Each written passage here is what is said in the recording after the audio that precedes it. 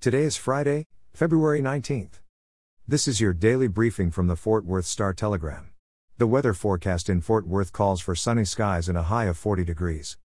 Our top story today: Texas power plants should have been ready to handle the freezing temperatures seen across the state, Governor Greg Abbott said yesterday, prompting him to announce 2 new emergency items for lawmakers to consider. Abbott is calling on Texas legislators to pass measures mandating the winterization of power generators, as well as provide funding to ensure the preparations and modernization occur. Abbott has slammed the Electric Reliability Council of Texas over its handling of the winter weather event that led to millions of power outages. He claimed ERCOT, which oversees Texas power grid, purported to be ready for the cold weather in the days ahead of its arrival. After freezes and blackouts in 2011, the legislature passed a bill related to winterization for power generators. But the legislation lacks enforcement teeth and only requires generators to file a weather preparation report with ERCOT that's then sent to the Public Utility Commission. In more winter storm news, West Fort Worth water customers must now boil their water after a water main break caused a loss of pressure in a huge chunk of the city yesterday. More than 200,000 people in the northern third of Fort Worth were also still under a boil advisory following freezes at treatment plants and pump stations. The city did not immediately say how many customers were impacted by the latest boil warning.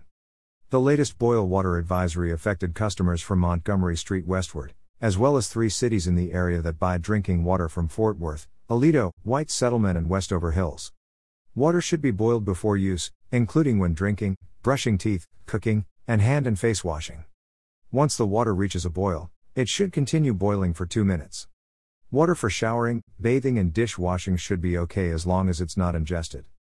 Also locally, health officials are asking people to donate blood if they can after severe winter weather caused a supply shortage in the Fort Worth area. The blood supply has been crippled nationwide due to the COVID-19 pandemic and the winter storm, Carter Blood Care said in a press release. Carter Blood Care, one of the largest blood programs in Texas, said the result of the weather developments was volunteers becoming the sole providers of essential blood transfusions. For those who can give blood safely and are able to travel, donation centers can be found on the center's website at carterbloodcare.org. And finally today, in sports, Texas Rangers pitcher DeMarcus Evans won't throw off a mound until mid-March, General Manager Chris Young said, because of an off-season lot strain.